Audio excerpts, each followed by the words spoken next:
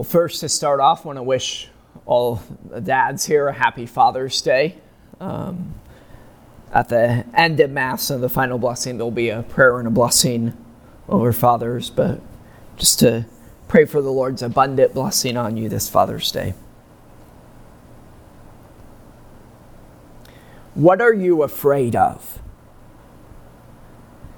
You know, we have scientific names for everything that we're afraid of. Right? One who is nyctophobic is afraid of darkness.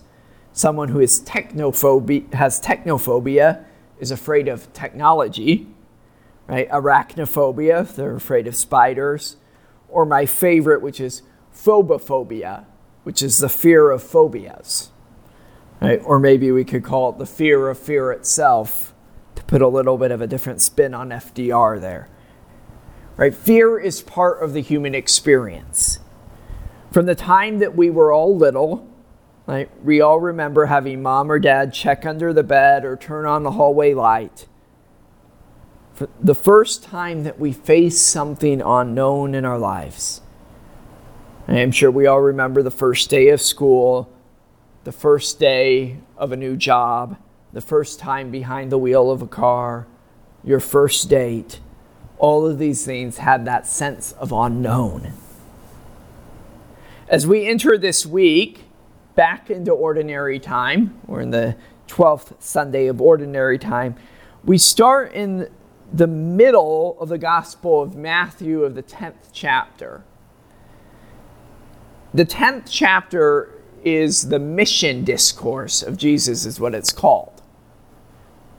In the beginning of the 10th chapter of Matthew is the call of the 12. So where Jesus calls his 12 apostles. And so throughout this chapter, he's building them up, getting ready to send them out. Right? Send them on mission. That's why this is called the mission discourse. So we hear in verse 16, Jesus warns them. They're going out like sheep among wolves. Right before we begin this passage we heard today. He tells them that they'll face persecution. That their own families will hand them over, that people will deny them, right? And that even they may face death because of his name.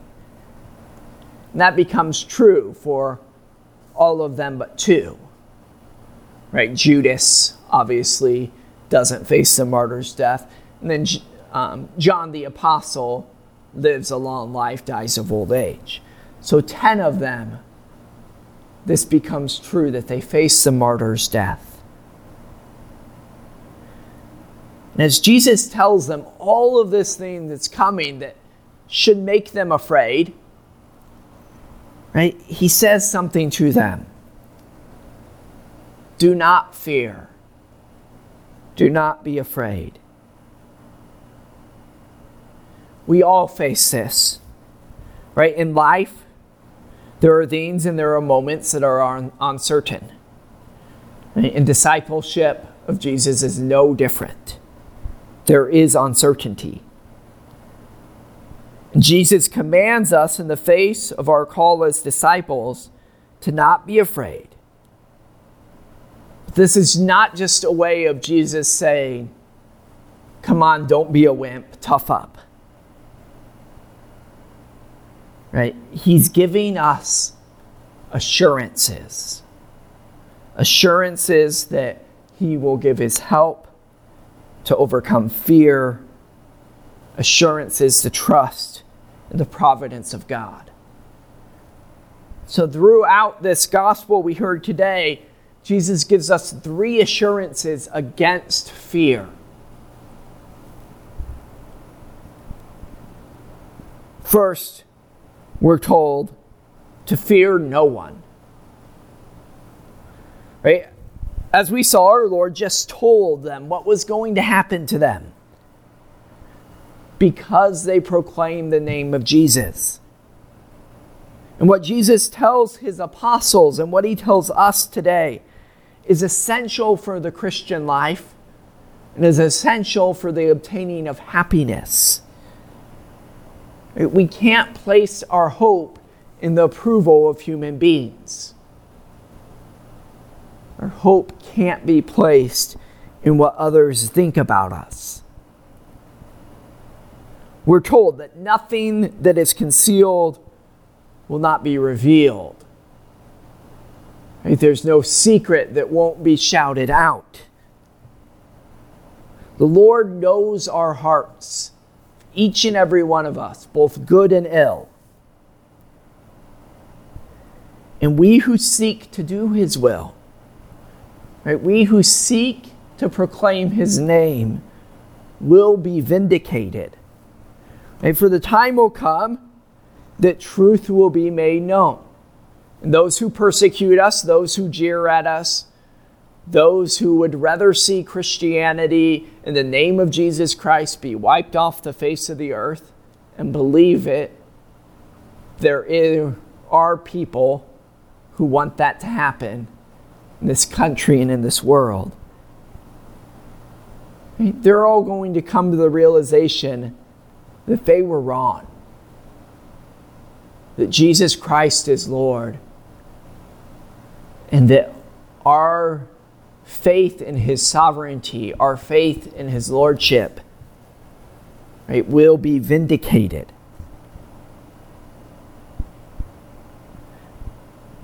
Second assurance that Jesus gives us against fear. We're told to not be afraid of the one who can destroy the body, but more so to be afraid of the one who can destroy the body and the soul. These very words bolden the faith of the first apostles. As I said, 10 of them died the martyr's death. In the early 3rd century, the Christian writer Tertullian spoke these words. He's speaking specifically about those empires, especially the Romans, who persecuted the Christians. I quote, "Nor does your cruelty, however exquisite, do you any good. It's just a temptation to us. The more often we get mown down by you, the more we grow in number. The blood of Christian is seed." Right, this is the quote that from the saying comes, the Christian saying, that the blood of martyrs is the seed of Christianity. This truth of Christianity rings out through all the ages, and it rings true over and over again. History teaches us this. The Roman Empire tried to strike down Christianity, and all that happened was it grew. The Goths tried to kill Christianity, to kill Christians. The more they tried, Christianity grew. The Persians tried to destroy Christianity.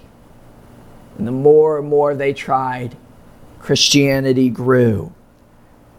In the 8th century, the nations of Islam tried to destroy Christianity. And the more and more they tried, they failed. And Christianity grew. I think you get the point. Today, it's still happening.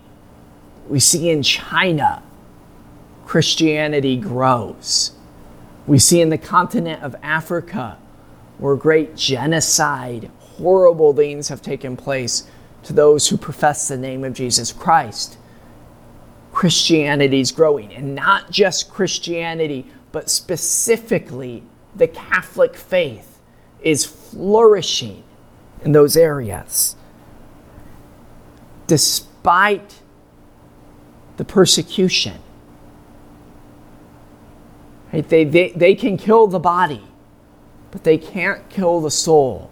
They can't kill the faith.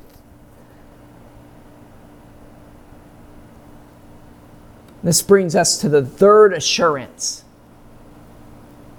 that our Lord gives us against fear.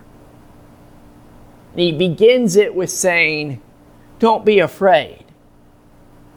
The Lord looks out for the sparrows, and certainly we're worth more than them. And then he tells us, everyone who acknowledges me before others, I will acknowledge before my heavenly Father. But he who denies me, I will deny before my heavenly Father. And so there's this sure and certain promise that the Lord deeply cares for us and looks out for us. But there's also this, that there's something to keep up on our end. Right? That we have to profess him before others. We have to be willing to profess the name of Jesus Christ.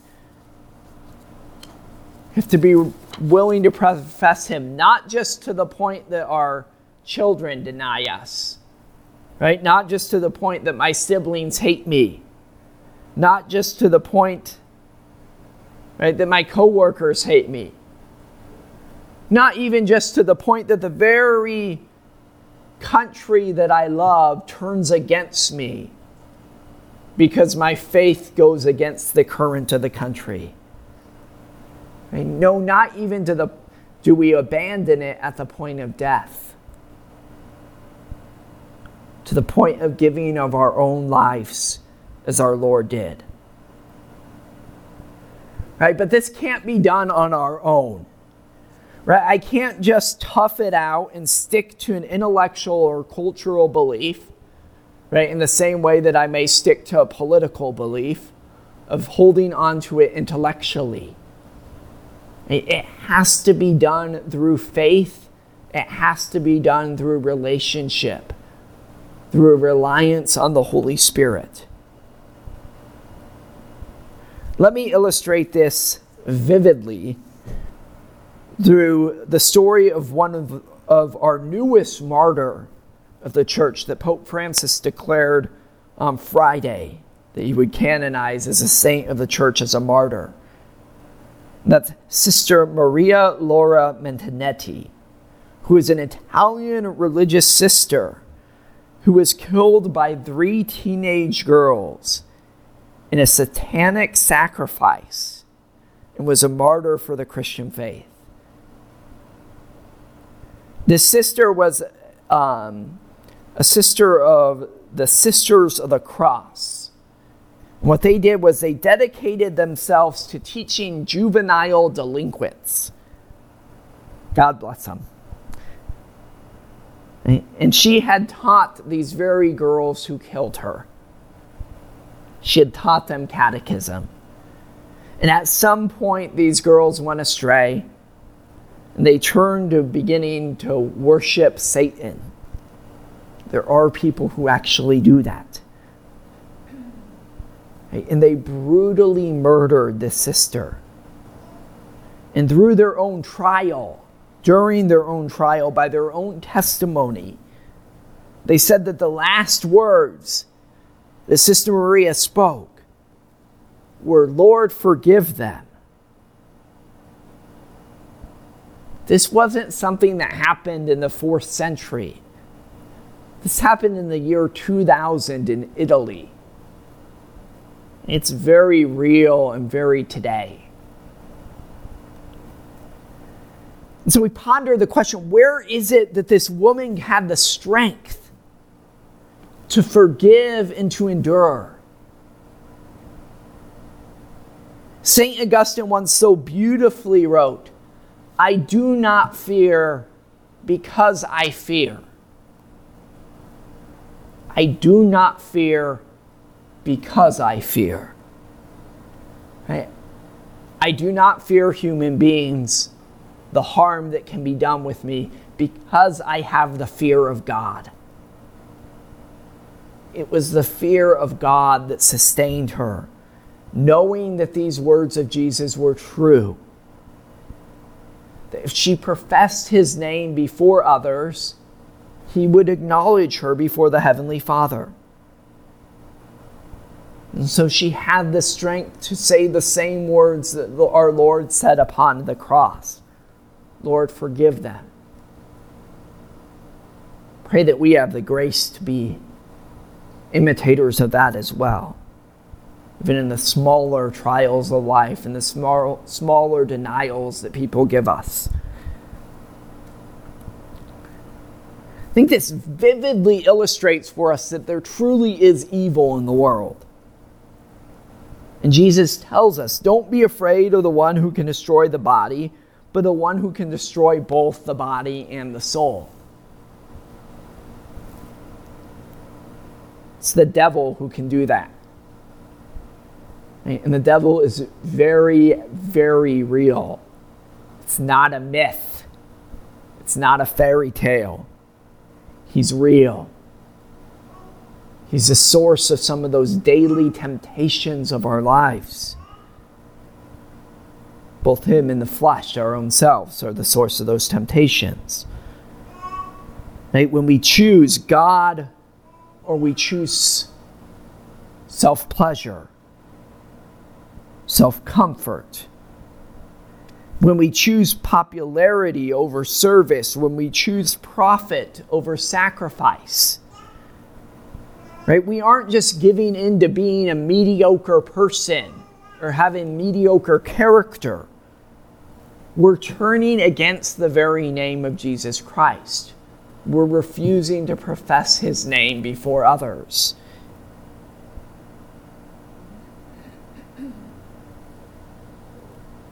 What was this fear that the apostles had that Jesus needed to relieve them of, to give them assurances against? It's the same fear that each and every one of us has. Right? We have a fear of failure, a fear of abandonment, right? A fear of not being worth it. Our Lord gives us assurances against that. The apostles had that same fear. I'm sure that Sister Maria had that same fear. That fear did not overwhelm them. Right? And it didn't overwhelm them because they were grounded in Jesus Christ.